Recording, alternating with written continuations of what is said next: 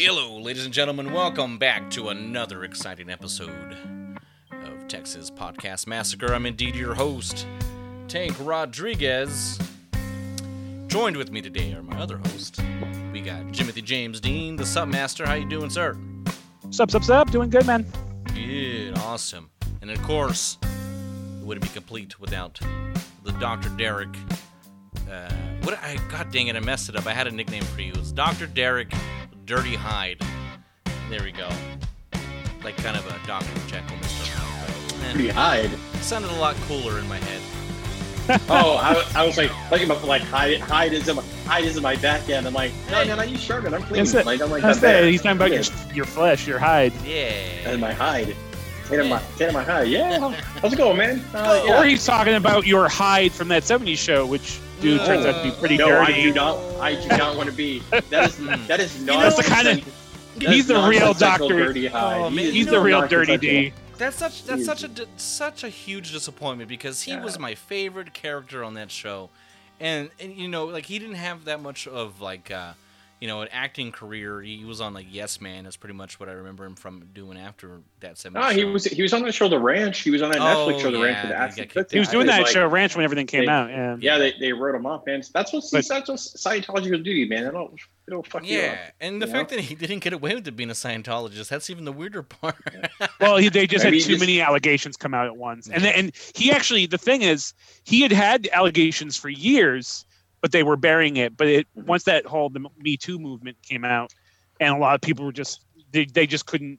It was like a tidal wave of people accused. But he's gross behavior for many years. So fuck that dude. I'm glad he's in prison. L run out or going to prison. And then I don't even know if at this point he's actually been to court or whatever. Yeah, I think he's. I don't know. I know they indicted him. Well, if it's all true. Anyways, go fuck yourself. sorry for taking it into that direction. Hey, nope. Speaking of strange news, we just talk about a little bit about Stranger Things. We got Robert Englund joining season 4 of Stranger Things. I'm not sure what part he's going to play in that series, but I mean, he's going to play a killer. Oh man, that would be awesome. Is he? He's gonna play. Yeah, so he's gonna. I guess they were saying his role is going to be that of a convicted killer from the town that has been locked away in an asylum for like the past 20 years, and by some happen circumstance he escapes and goes like Nightmare on Elm Street vibe-ish. Yeah, very much so. I wouldn't even. I mean, granted, I'm not sure. What time period they're in at this certain point. I mean, I know it's still the 80s, but I mean, I wouldn't be mad if there was a Freddy Krueger reference as far as him actually reprising the role in there. But that seems like a good fit, like a serial killer for him. The thing is, I was hoping for more of a. Honestly, I was hoping for more of like a, because he's such a sweet guy in real life, and he's such especially when he plays heroic roles, he's pretty charming. So honestly, I was kind of hoping for a Sean Astin kind of like, hey, look how lovable this guy is kind of role. But at the same time, him playing a killer is also dope. So I mean, it's a win-win. I mean, you never know too. Like, I mean, you never know. Like, is he like a wrongly convicted killer that seems to save the town, or maybe he's been to the Upside Down before, and that's exactly could be a thing of like he knew about the Upside Down, he was exposed to it before, and everybody thought he was crazy, and we'll see. Well, either way, maybe somebody got killed as a result of the Upside Down, and that's why he got shipped off because he blamed it on. Who knows? Like, you know what? Stranger Things, if you're listening, like, happy to jump in, James and I, for season 5. Just like that's right. Exactly. Oh yeah, screw me. Yeah, screw me, right? I don't want to do Stranger Things. No, what? It's one of my favorite shows. Like, you can help provide Castle Rock. Oh my god. R.I.P. I rewatched it maybe a month ago, and it doesn't have closure on Alexei, so I have a little fan theory that Alexei isn't dead either. But I mean, because to me on season 3, like, he was like the most emotional character out of that series. You grew to love him. Man, I'm telling you though, my spoiler, my heartfelt Stranger Things moment was in season 2 when they killed Sean Astin. I was like, Yeah. why? Well, Why? It's apparently like, he Sean was. Astin's the most purest being ever. Like, I know. why are you killing him? He would have made a great Fucking Rudy, stepdad. man. But that's the Kill thing Rudy. is he wasn't even supposed to be. He was only supposed to have a very minor role. Yeah, he was supposed to But get killed off like pretty immediately. Yeah, exactly. But they end up loving him so much and like loved working with him. And they're like, "Fuck, we got to make your character like have a bigger role for your character." But yeah, I mean, I know it's kind of like rom com, kind of a rom com question, but do y'all prefer Sean Astin's character with Winona Ryder or Hopper? Well, I mean, Hopper's Harper- like the John Bender of like Stranger Things. Like, I want to see him get the win. yeah. I mean, the thing is, I loved his character in it, but they weren't the best fit. It was a thing of like he really liked her, but you could tell, she was more into him because of like the stability and the safety that he provided.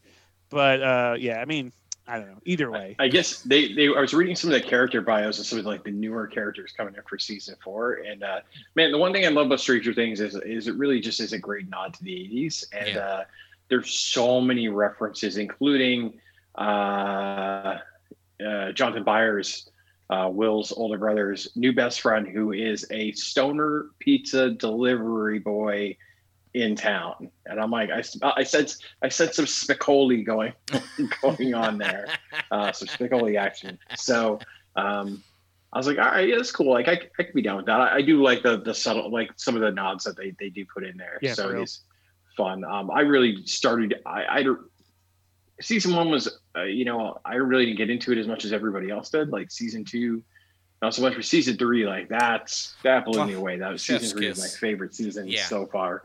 So I just hope they keep getting better with that. Absolutely. Yeah. But hey, what y'all been watching, guys? I watched a lot this week, actually. Timothy, did you watch a lot too? I watched like it was a good week. a lot. I have a lot to talk about. Okay. Actually, I'll try to edit some of it because I watched so much. But tell us about it, Derek. I watched. I kind of binging a little bit on some Shudder originals this week. So I actually just watched one, Porno, the Shudder original, and that's one I wanted to talk about. Man, I never won. I read about it a while back, but yeah, man, I really liked it. I thought it was a great movie. I really liked the characters. I love the kind of, very much like, I think well, it must have been like late 80s, early 90s, right? Because it was hard to tell from the beginning of the movie because I was like, are they in the 70s? But then they were talking about like movies like Encino Man, and I was like, man, what age was I when those fucking came out? Like I was trying to think. So I couldn't quite tell, but yeah, like I really liked them. I wasn't sure what to expect from it, but it was really just, I thought like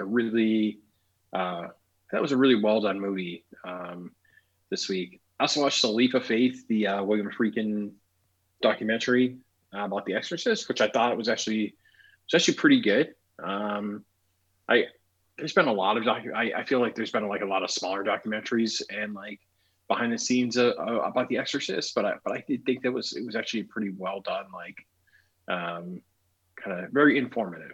I'll say that much. If you haven't had a chance to watch it, definitely check it out. I thought it was really good.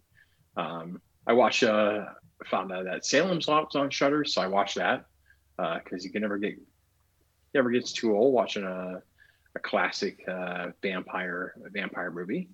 And then the last thing that I watched, which I don't even know honestly, like how I missed it up to this far, and we never talked about it, James, is I watched your recommendation of His House. Oh yeah, okay. Cool. Not in Shudder, but on Netflix. On Netflix, yeah, which I really love that movie. I thought it was so well done. Yeah.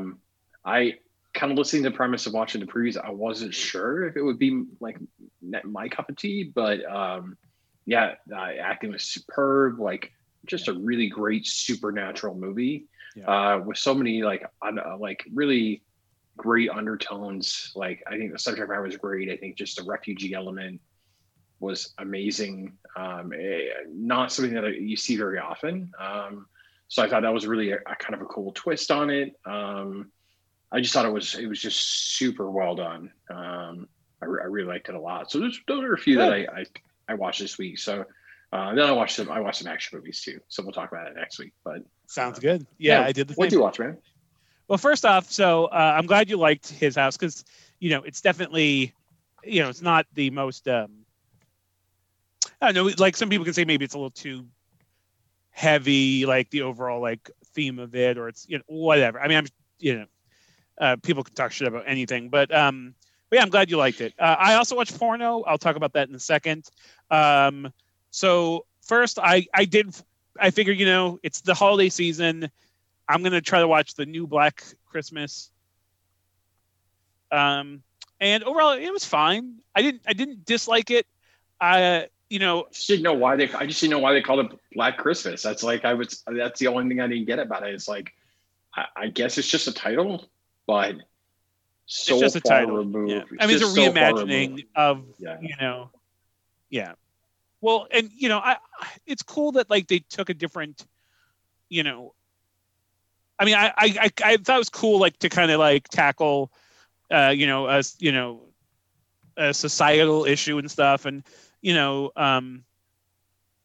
don't know. It was very much very modern Blumhouse kind of feeling where it was like the actors were fine, the script was fine, it looked slick, but overall it didn't leave me with much. Like I didn't finish it going like that was amazing. I didn't go, oh, that was terrible. I was sort of like, okay, that was a movie, like it happened, but I don't know. Maybe I'll rewatch it, but it's just a lot of it just too predictable.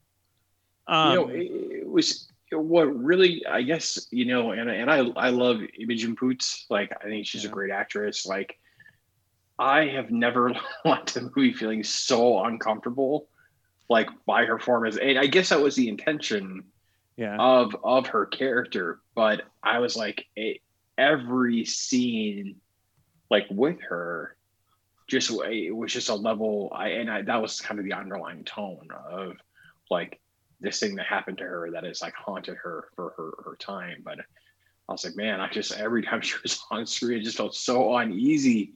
And maybe that's a good thing in her acting ability to do that. But I was like, to me, it took away from the movie itself for me, because I was like, I just feel very uncomfortable watching you in these scenes. So yeah, I would say like, sometimes like with those issues too, it's become so heavy-handed that it stops being clever or intelligent or even like worth really tackling. But it did get a little heavy-handed too. But overall, I mean, I'm glad that they did try to do a modern horror movie with some sort of message or point or whatever, just something a little different. But I watched that. By the way, I did get a message saying that my network was unstable. So if I start freezing or whatever, just let me know. Okay. But I watched that. I watched. I'll talk about. I mean, they're equally worth kind of diving into. But I watched Trucks as well, which is so very quick. The movie Maximum Overdrive was based off of Stephen King's short story Trucks. When he wrote when Stephen King wanted to make his directorial debut, when he made Maximum Overdrive, he obviously adapted his own story, was adapting his own story, but they changed a lot. So I was like, well, let me watch the original Trucks, the one that's fucking waste of time. I fell asleep like 2 points into it. It was so boring. Is that got the guy from like 30 something, like Timothy Busfield, like from the 90s? Yes, okay. Correct. What a boring ass movie. And now I realize I've always been a fan of Maximum Overdrive, but now I really appreciate, and people talked shit about Maximum Overdrive for the longest time, but it's an infinitely more watchable movie than the second adaptation of the work is. But so Well, I'll talk about Porno. I had also heard about it for a long time. I remember seeing the trailer for it a long time ago, like months and months and months ago, to the point that I was wondering if it was ever going to get released. And I actually, again, just like you, I surprisingly ended up really liking. I still don't like the title. It doesn't even really fit. I mean, I don't know. I feel like the title could have been. It's on the one hand, it doesn't even really. I mean, they think it's a porno, which is how it applies in the movie.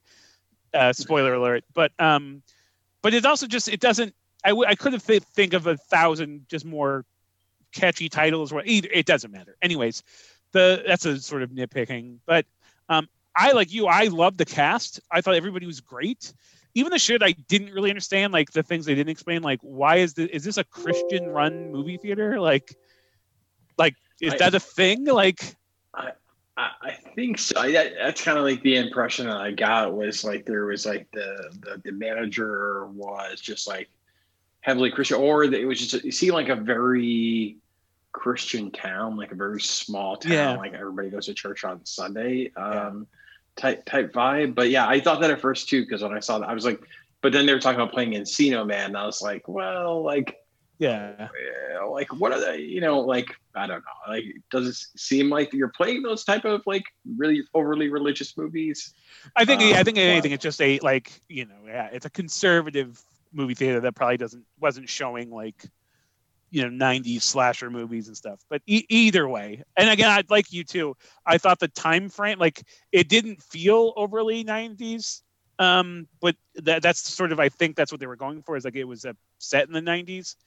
So, but either way, I thought the overall story was pretty fun. I thought all the cast was great. Even like the guy that played Beekman or whatever, the original like theater owner, was interesting. Yeah. The girl who was playing the succubus. I mean, even though that's not really an acting thing, I shouldn't really say much, but I liked her. Got an Oscar from me. That's all. Yeah, exactly. 2 thumbs up. But yeah, I thought it was good. I mean, I thought I went in expecting very little, and it was like, wow, that was a solid little flick with a pretty fun storyline. The whole thing with like the 2 friends, like that was like really sweet and wholesome, and like really like, oh, I like this story. But and I thought the kid. Well, I mean, that's the thing is like when I watched it again, the whole opening scene, I was like, dirty little perverts. But like those 2 ended up being like some of my like favorite characters. Even the projectionist guy, who I was like, man, this guy's gonna suck so bad. By the end, I was like, man, I really like this guy. He just unfortunately been screwed over like way too many times. But I did enjoy the distinction. Go ahead. No, go right ahead. Oh no, I was just gonna say I did like the distinction they kept making of like it's not metal, it's hardcore. Because there was a time, I remember my time in the scene when hardcore kids didn't want to be associated with metal. Now it's all the same shit. But yes, X's on his hands. Exactly. Straight edge, Christian hardcore straight edge. God damn, there's like my Southern California upbringing. But yeah. Anyways, you were gonna say though? No, what I really appreciate about the movie is as being as like far-fetched as it is. Like, I love the kind of like overly, I guess I don't want to say anti-religious like overtone with the movie, but like I very much grew up with people that were very much like the guy that ran the movie theater was like, don't be tempted by the sins of man, like don't look at those boobs, those lead into, that's a gateway. I remember one time somebody actually like gave me the lecture of like, when Ted Bundy was interviewed in prison, he blamed it all on pornography. And I was like, well, he was on death row, man, and was looking for like a reason probably not to be executed. So I'm pretty much sure he would have blamed it on cocaine if he had the ability to.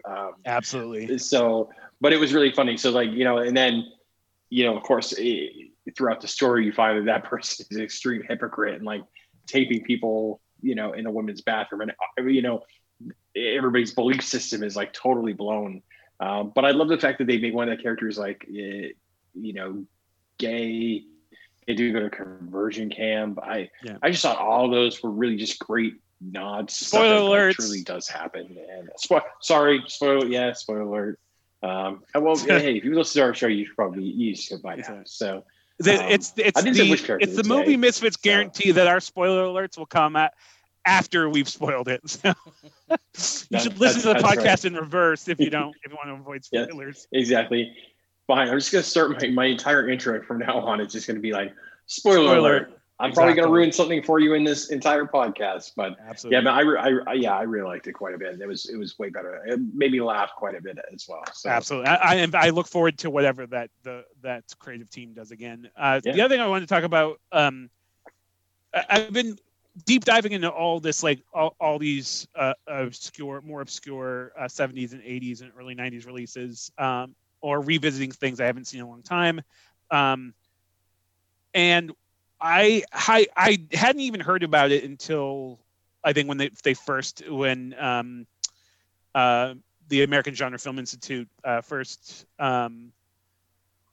said they were putting it out.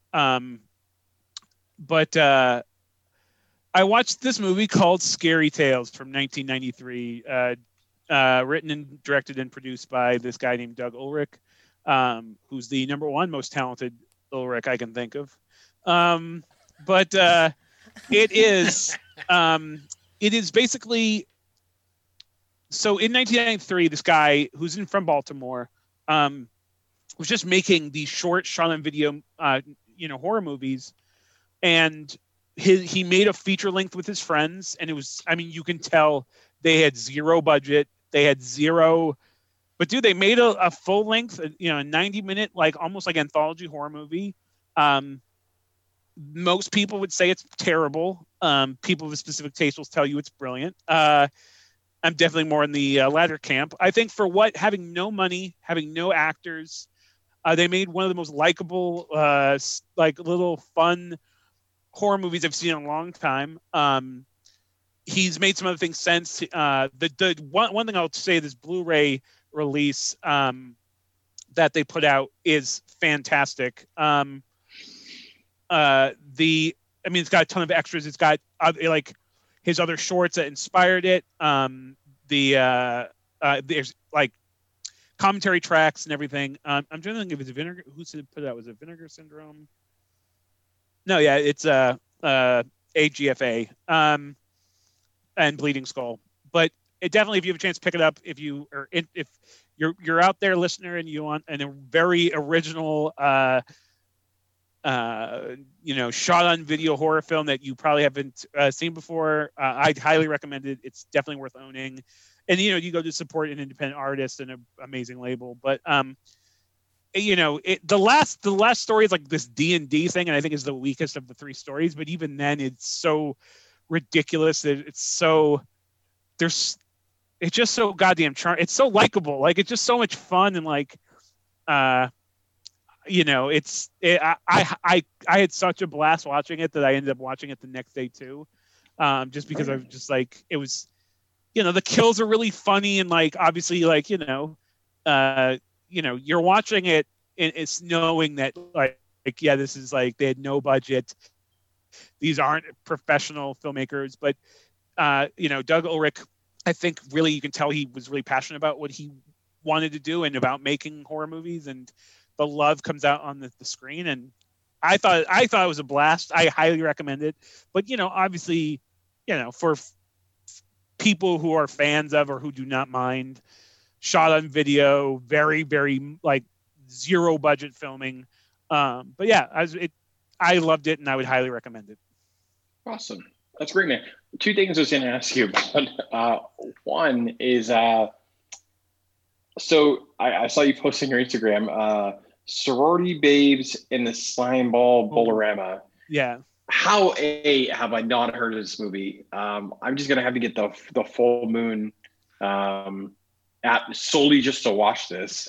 I was also looking into, and they're in production of filming a sequel to that for Slime Ball Babes.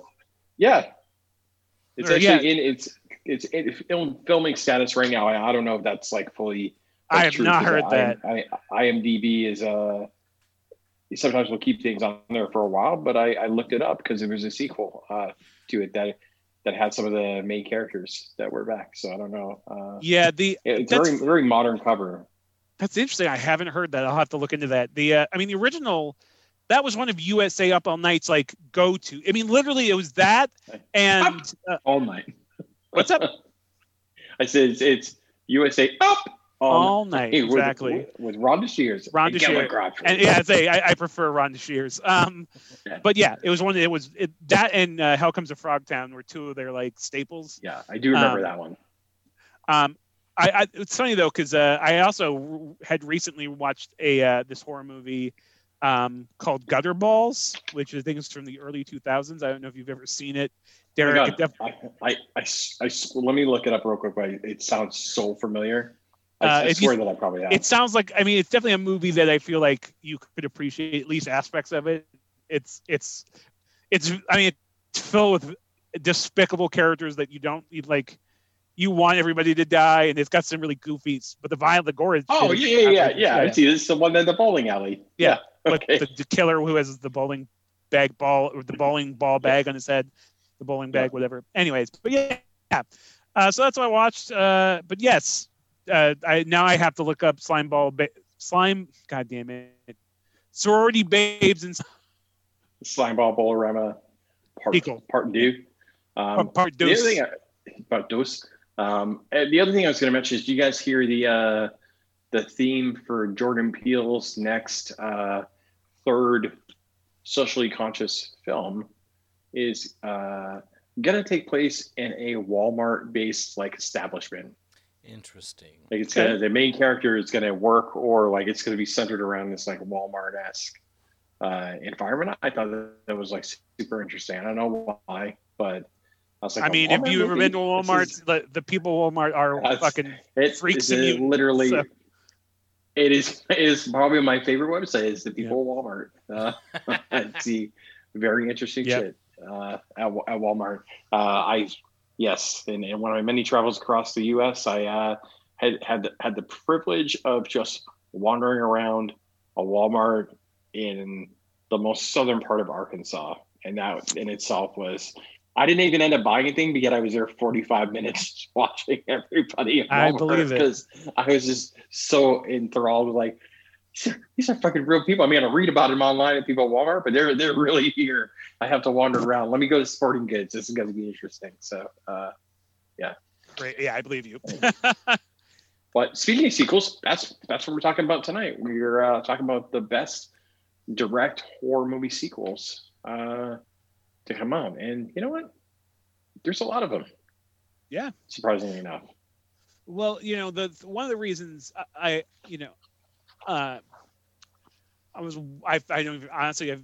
watched. We talked about some of the films, but I've been watching movies nonstop.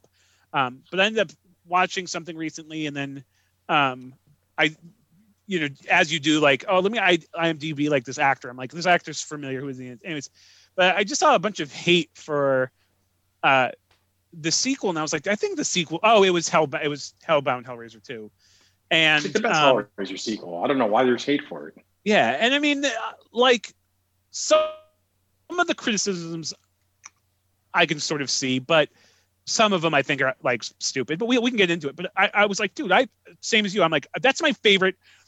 Even though Hell on Earth gets really dumb and some of the Cenobite designs are a little fucking ridiculous, I still do like Hell on Earth, and I think it's actually at the time is one of the scariest. The trailer scared me just because Cenobites just walking around downtown is a freaky thought. But I was just like, it's weird though. Some people just like it doesn't matter. Like some people like the first film is holy grail, and anything that comes after is shit.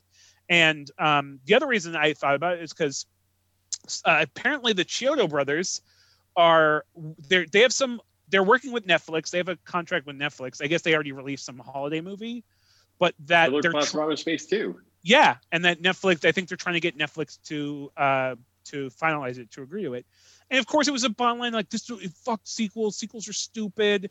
This movie doesn't need a sequel. And this one guy who I normally avoid commenting or replying to social media at this point in my many years of age. I've learned the futility of online arguments, which used to be one of my favorite pastimes. But this guy was saying about how, what made 80s movies so great is that they weren't trying to be campy. And I was like, look, I actually kind of agree with you that, what made a lot of 80s movies is that they weren't trying to be campy. They were trying to be sincere, but sometimes, out of, one reason or another, whether it's age or, whatever reason, a lack of, a greater set of expectations than your talent allows. Like some things end up campy, but not necessarily on purpose, which kind of adds to the appeal. I can agree with that point to a degree, but I'm like, if you're trying to tell me that the original fucking Killer Clowns from Outer Space isn't campy on purpose, you're fucking retarded. It's called Killer Clowns from Outer Space. The whole idea is, and of course it ended up getting a bunch of people agree with me basically, but it made me thinking about sequels, and I'm like, the point is, I was right. Yes, of course. Because again, I mean, that's not even like that's not even like opinion. I think that's just like logic. I think anybody, right, whether you're even a fan of the movie, can immediately grasp its intentional camp. Which is what that's the thing. Is like, that's the thing. Is there are movies in the '80s that are totally intentional to be campy. It's like Ghoulies, for example. Like you don't expect a movie like that to be. I think you froze, James. To really not be campy, just based on the, for what it is. Yeah. So definitely, I agree with you. Like I do agree that there are a lot of great '80s movies that were not intentionally campy, but ended up being great because they were campy. But I think there are a lot of '80s movies that were solely intended to be campy, and that's exactly what they were, and that also made them great. Yeah, too. but I think Killer Clowns is that one exception there, to where it falls under like, yeah, we know what we're doing, just accept go it. along with the go exactly along with the ride. Yeah.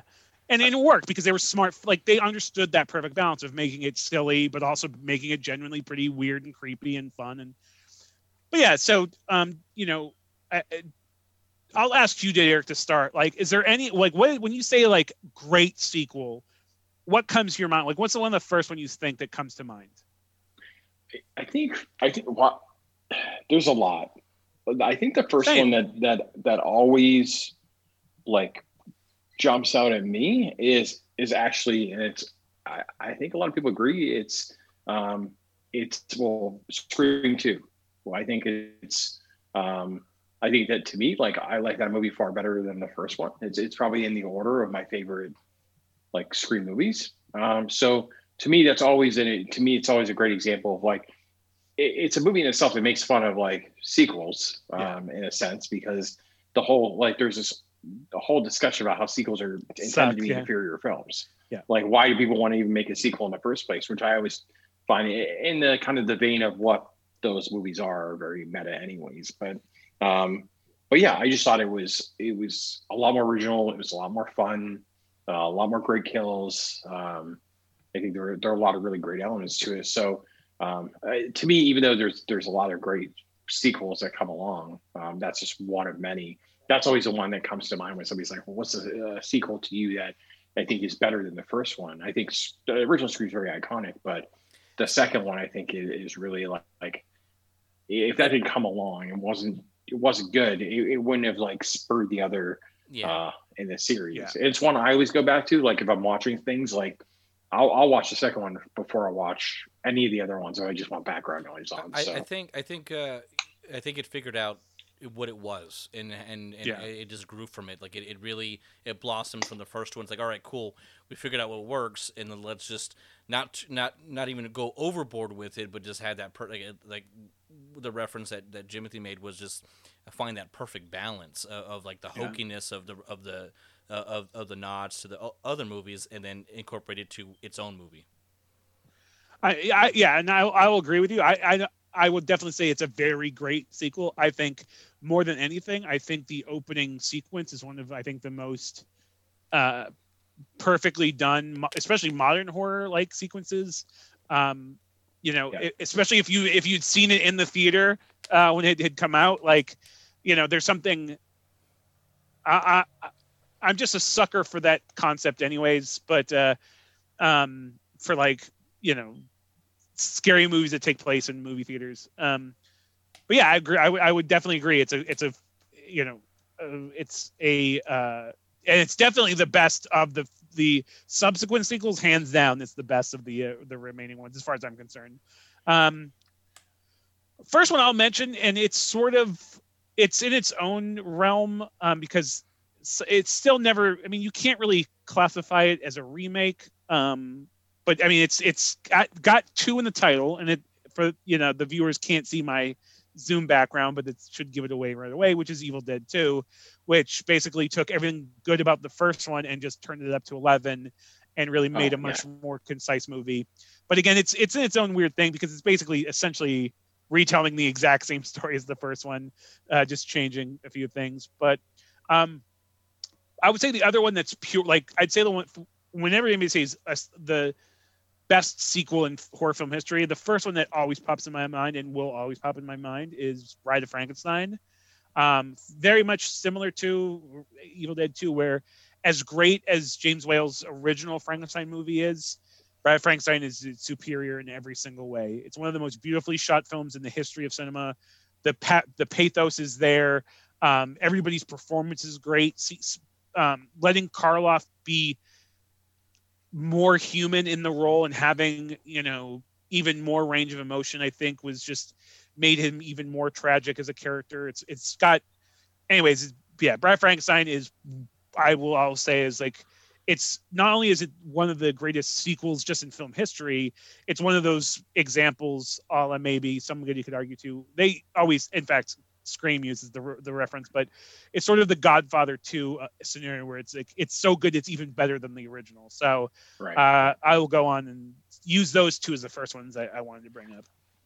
Yeah, I think you also touched on the other one, which we were just talking about, which was Hellraiser, the second one as well. Yeah. Like that to me, like I remember seeing the original Hellraiser in the theater with my dad. It was like, I always joke around, it's like the only movie he ever took me out of, and it was more for the boobs than it was for the. But part 2 is really what drew me into the series. Like, and I think the introduction to more introduction into the Cenobites, like the behind the scenes, like this alternate dimension, more in Pinhead. Like, to me, that really made Pinhead more iconic, like, than he previously was in the first film. Like he was a character, but honestly, like in the first film, it was really Frank. Frank was the big, he was the big bad in a lot of ways. And so, yes, you had this other element of Pinhead, but like, you didn't really know what those group were about, except for like, they were kind of retrievers, but like, you really get a sense for that in the second one. And again, I don't understand why there's hate. Like, I feel like 2 and 3 are actually like probably some of my favorite ones out of the entire series, but definitely 2 is one that, to me, and the same thing with Evil Dead 2. Like Evil Dead 2, I always thought it was almost in a way, like, even though you're kind of taking what Evil Dead 1 did and like making it better with a better budget, it was also very original in a sense to do that, because you knew what it worked. Like, and there's just so many additional like fun elements within Evil Dead 2. Like, one of my favorite scenes, like I never got it until I was older, was, when Bruce Campbell cuts off his hand. And if I just say spoiler alert for that, people, like, you were definitely watching the wrong podcast. Yeah. But like, he cuts off his own hand and he puts it under a bucket, and then he puts like literally a book that says Farewell to Arms like on top of it. Like, it doesn't get any more, it doesn't get any like subtly humorous than that.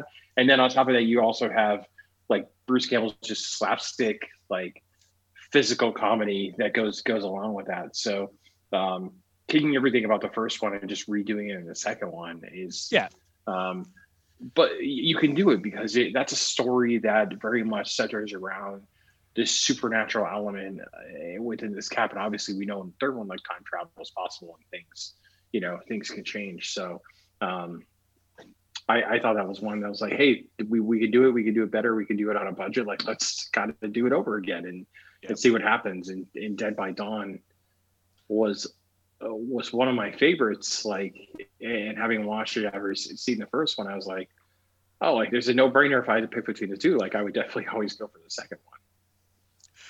Yeah, to touch on on Hellbound. As far as like criticisms go, there is some, some people feel like the 90s special effects. I think their version of the Labyrinth or whatever, hell or whatever you want to call it, I think it looks cool. I think it still holds up, but some people feel like it feels cheap and this, like feels like a MC Escher matte painting and stuff. But I really like it. People think that Leviathan, the special effects for Leviathan are a little hokey. I can see it. It works for me. Again, I saw the movie when it was relatively new, as when it had come around the time it had come out. So at the time, it didn't seem as, it seemed like what, films were capable of doing. But one big criticism is basically like, I love Channard. I think he's the coolest. Just everything about him is so creepy. And and the actor who portrays him does an amazing job. But, basically being like an extension of Leviathan's dick is just so creepy and weird. And his little like penis fingers and like, but the fact that he nerfs all of the Cenobites, like he kills the Cenobites so easily that, you're like, wait, what? This could have been like this like interesting, showdown, but basically he just like quickly kills them all. Which, I don't necessarily like that wasn't something that like when I watched it, I was like, you're just in the story. But in hindsight, you had built them up over the first movie and through the, first half of the second movie, and they don't really get to see him do anything cool or whatever. So that was, I could see that being a sore point, but overall, I think it's infinitely more rewatchable than the first one. I think it's infinitely better. The storyline with the human characters, I think, is more interesting. I think it moves at a better pace.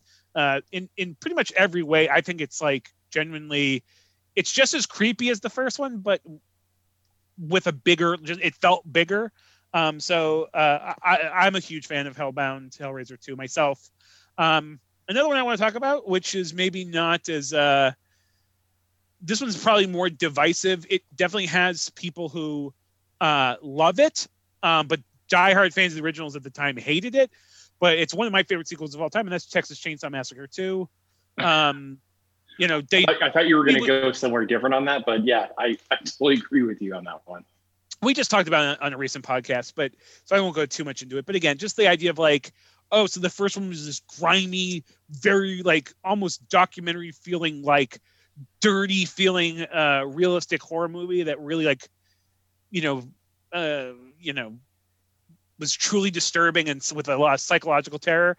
Well, we can't top that. So how about we just make it really fun and rock and roll and crazy and silly with really over the top outrageous characters. And I love it. I fucking was like, I still think it's the smartest thing that they could have done. Toby Hooper, and again, I think it's one of the most rewatchable horror films ever. I've watched it 1,000 times and it gets, and again, I still think it's genuinely creepy when they show up to the radio station. I'm generally creeped out by the, but anyways, even the scene where Stretch is in the basement and wakes up and sees her radio guy with like his face missing, she's wearing his face, and then he's got like bits, but yet he still finds a way to free her. I think part 2 is like 100 times more fun. I love the opening scene with the two guys. I love it. It's one of the most iconic. It's just woo. He's got just cutting through that, and then of course Dennis Hopper's character like completely over the top, but in a way ties it to the first one. Very similarly to being obviously like Franklin the wheelchair gentleman, uncle, right? Or brother, I think. No, maybe it's uncle. But tying it back to the first one, and finding him, in that basement scene as well, as a corpse. It does have nods, but it's also very original and can stand on its own. And obviously, Bill Moseley as Chop Top is like, I don't know how you get any better than that. And that's where actually I thought you were going to go with this, was actually either in discussion of like Rob Zombie's Halloween 2 or Devil's Rejects, which was both. Both of those are on my list. Yeah, both of those are on my list. I think Devil. Yes, no, go right ahead. I was just going to say real quick, the one thing I always liked about Hopper's character is that watching it, you never see, like outside of Ash and the Evil Dead, you never have a protagonist in a horror movie who is out there to kick at, who's like, I'm coming to kill you. Like you never, it's usually a stalk and chase, or, a killer who's chasing a victim and the protagonist is on the run. Fuck that. Dennis Hopper's got 2 chainsaws and he's coming for you. Well, and that's the thing, right? He could have got himself. a gun. He could have got a shotgun. I mean, no, he grabs literally the weapon of choice of the killer. And it's like, you have 1, I'm going to take 2. And I don't care if I die. And I just thought that was, I was like, damn, like this motherfucker's up for a fair fight. Like, and I just enjoyed that, especially when I was a younger guy in my teens who was like, dude, finally somebody's like, fuck this, I'm going to kill these guys. And I just thought it was cool because, again, that's not like something that happens in horror too often. So, but yeah, I'm sorry, you were going to say about Halloween 2, Rob Zombie's. Yeah, well, I was going to say, I think Devil's Reject is a no-brainer, right? Yes, for a lot of reasons, reasons, like a much superior movie. Quality-wise, I think direction of the characters, I think just the soundtrack, the film elements, like, I funny enough, I just watched House of 1,000 Corpses again the other night, and I like the movie. It's a fun movie. It's very much like, but it, in a way that is not as like fun as, like, say, Texas Chainsaw Massacre 2. It's just way over the top. But at the time, you didn't really know, hey, this is like, to your point, I think we said this before, like, it ends up just turning into a Rob Zombie music video, which at the time when it came out, that's what you knew Rob Zombie for, was just music, music and White Zombie. And, so like watching a movie that is pretty much the essence of Dragula, rated R, NC-17, wasn't out of the ordinary, but it was, like cutting edge for the time, right? It was very like limited release. Like people were excited to see this movie. And then you get Devil's Rejects that comes out, like, and it's just like, I feel like, okay, well, like now he's really like explored the characters more, and kind of the chains are off in a sense, and he's doing what he wants to do, and it just created this far more superior, it's scarier film. I mean, to me, the whole motel scene was way more scarier than like the house scenes like that they had at the Firefly Ranch. Like, the fact is, like, they're in these like shithole motels, and like that's kind of what I was thinking of when I passed by a shithole motel. It's like, yeah, for real, crazy stuff like that happening, and you never knew who could knock on your door, and then you have these, these folks, and of course, exploring more Captain Spaulding's character, the connection to the family, I think was needed, because you don't really know how he fits in like in the first film. So yeah. And the same thing with zombies, like the Halloween 2, like, I think that's also another example of like where he, he's going to do it. He's going to do it his way.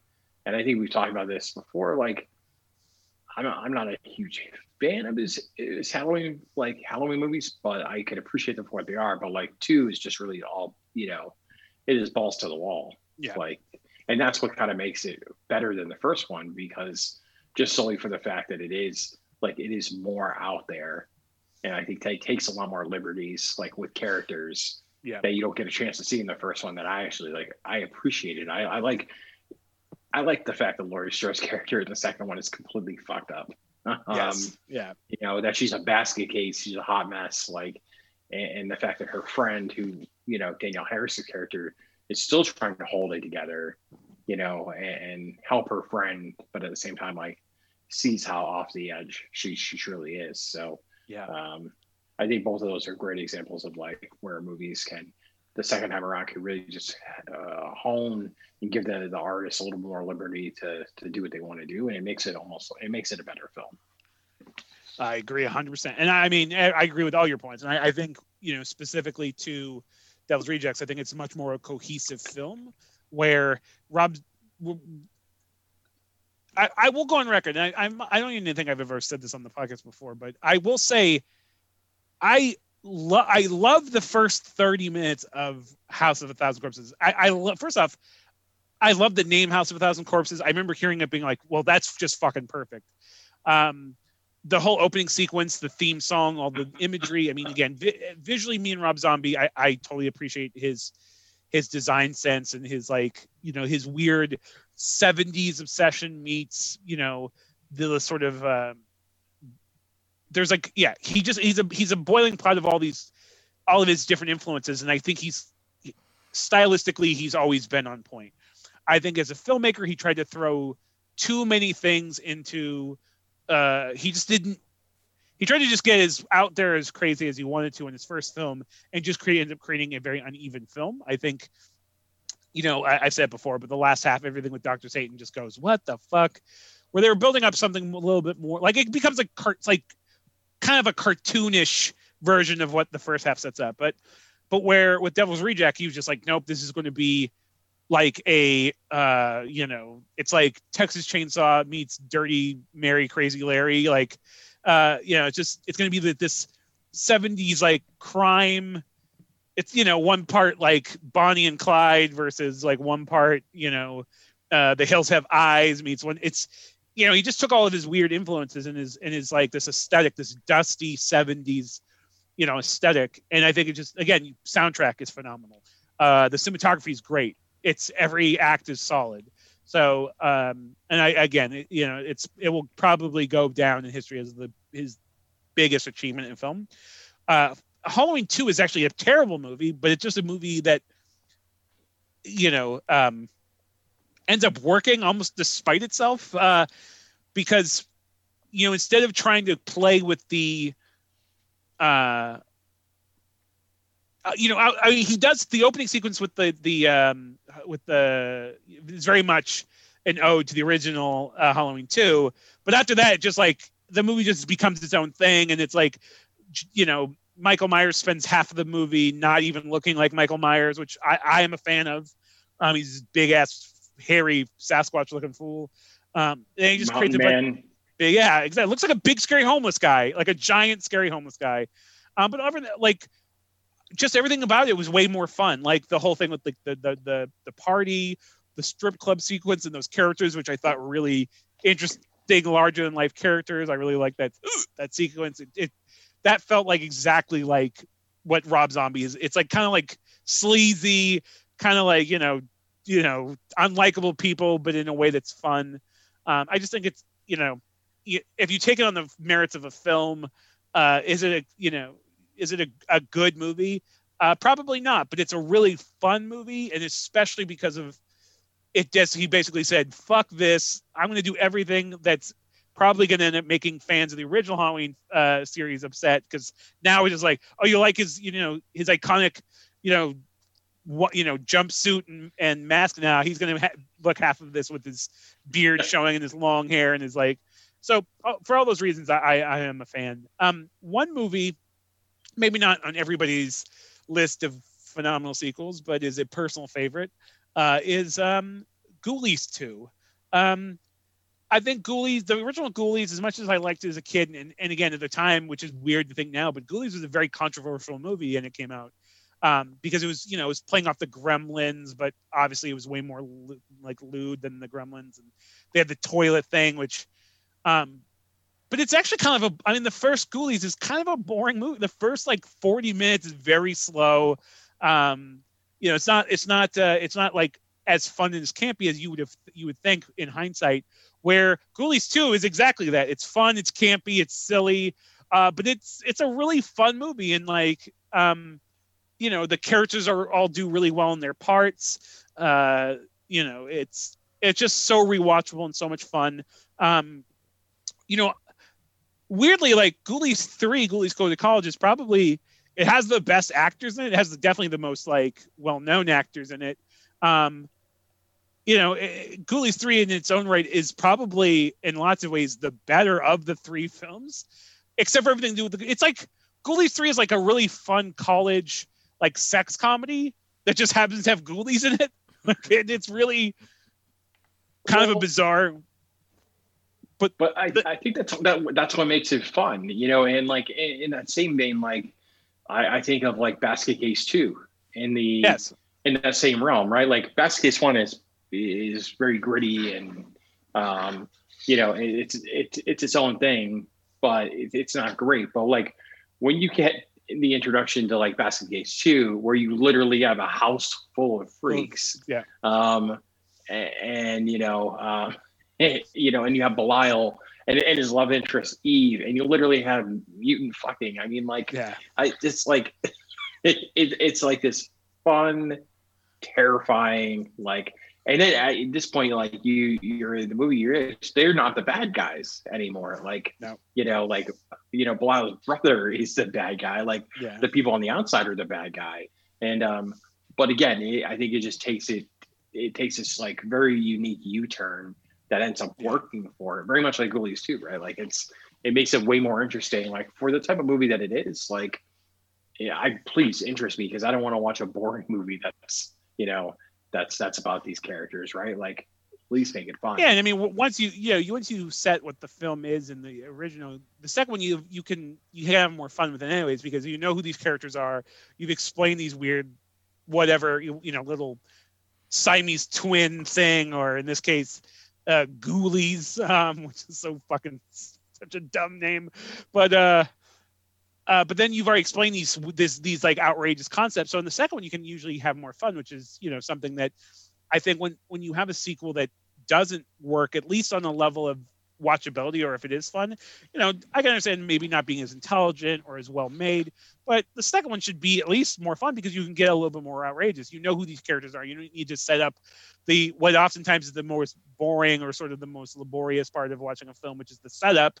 So usually with the sequels, you can get real crazy with it, and when you don't, as a filmmaker, take that opportunity, I'm always like a little disappointed. But yeah, I mean, I definitely say like Ghoulies 2 for me. And again, that's probably, it's not necessarily on the same level as, like, say a Evil Dead 2 or or even a Devil's Rejects, but it's one of my personal favorite sequels.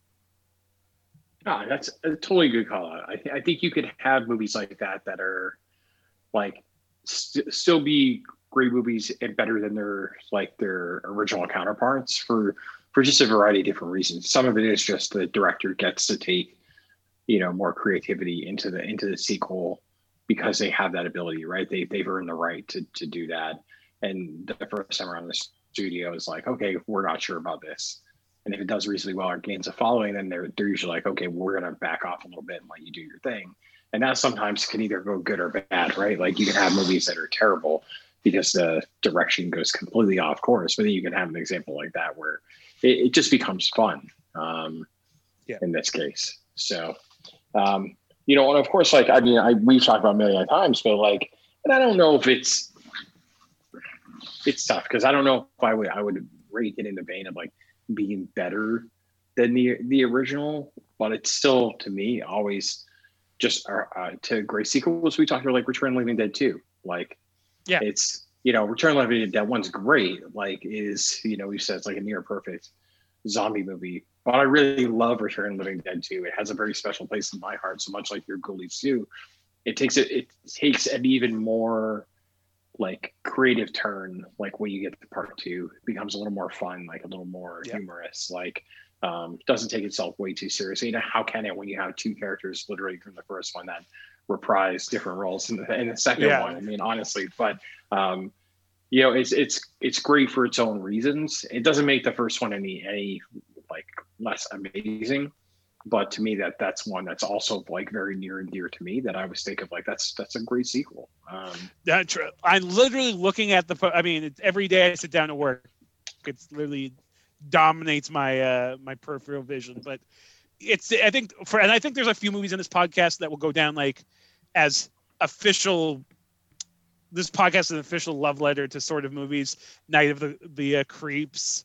I think Return of the Living Dead Part 2 is one of those, because it's definitely a movie for a long time wasn't championed. I think it is now very much like a Season of the Witch, Halloween 3. I think it's now not in the same realm, but I think it's a movie that used to be hated, and now people are sort of like, with hindsight, it's really not that worse than the first one. And yeah, you don't have all the cool punk rock things, and you have like the Linnea Quigley's tomb dance with her badge. Yeah, exactly, her smooth her Barbie badge. vagina.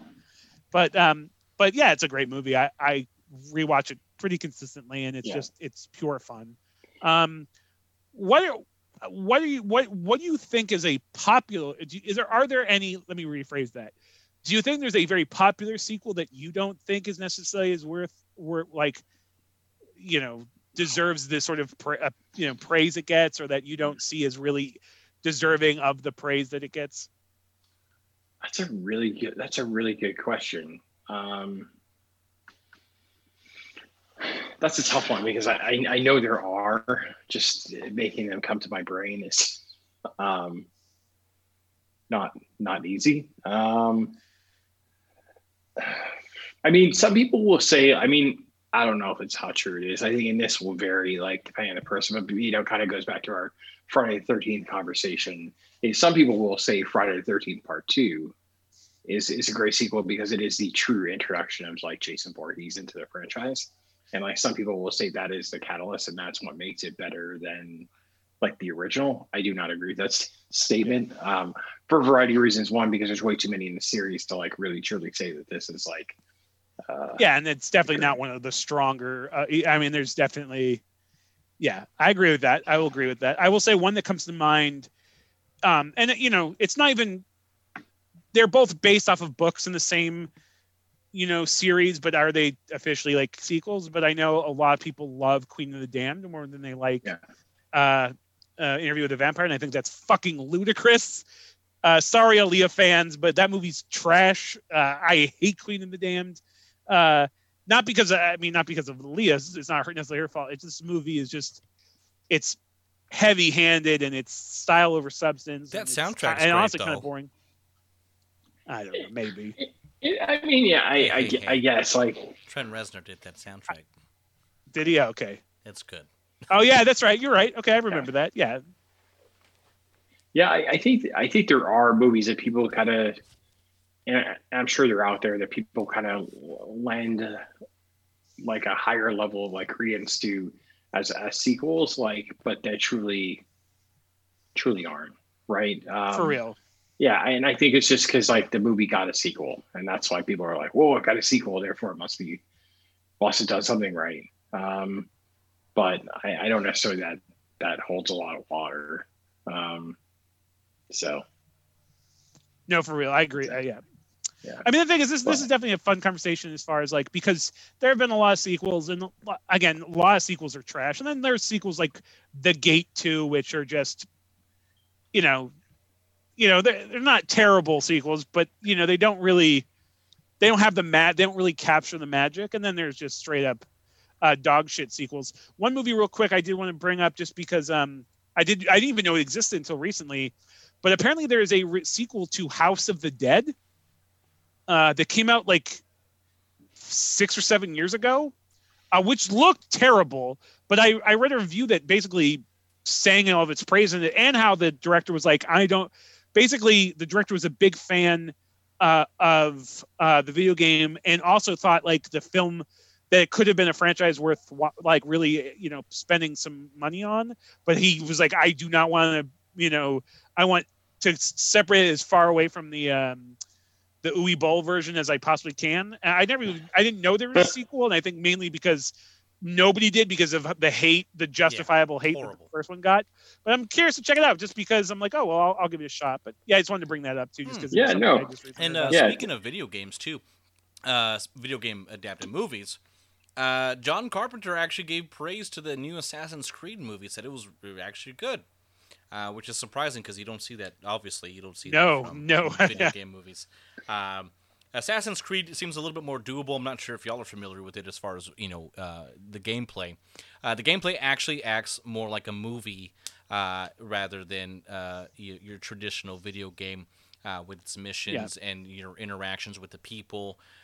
You're walking by through towns, and you hear like side conversations that aren't important to the video game at all. So it's like a real life. It's a simulated kind of deal versus like your Super Mario's. But yeah, so that little bit of tidbit news there too. Well, I think it would be great, like, maybe for a future broadcast, we talk about the worst horror movie sequels. Absolutely. I think that maybe is another one to tackle as we into the new year. Absolutely. And on that note, ladies and gentlemen, We hope you enjoyed this conversation. What do you think about the movies that were mentioned today? Did you like them? Did you dislike them? Did we forget anything? Feel free to let us know on our new Twitter, which is at Movie Misfits Pod. It's a brand new Twitter account that we have as we transition over to the Movie Misfits podcast, starting in January of 2021. But you can interact with us now on the tweeters. Again, that's at Movie Misfits Pod, MovieMisfitspod. And yeah, let us know what you think. But yeah, of course, if you did enjoy this conversation and you want to be filled in a little bit more, feel free to continue to follow us on the Tank Rodriguez Show podcast on Spotify. Subscribe to us on Apple Podcasts. Leave us a 5-star review. Soon you will be able to follow the Movie Misfits Pod. We'll get a little intro thing going on. That way you're prepared and ready for when we do launch. And really excited about that, to get away from that evil Tank Rodriguez. But that being said, folks, thank you again for listening to Texas Podcast Massacre. Any last sentiments, guys, before we go? I do. Gobble, gobble, motherfuckers. Yeah, that's right. Happy Thanksgiving. Of course. That's right. I'm officially going to watch Blood Rage tonight at midnight. I'm going to start watching Blood Rage, the greatest Thanksgiving themed sort of Thanksgiving cranberry sauce. Movie. Cranberry sauce. All right, guys. Have a great night. Thank you so much, Peace. ladies and gentlemen, for listening to the Tank Rodriguez Show. We'll see you on the next one, folks. Bye-bye. Happy Thanksgiving. Please stay safe.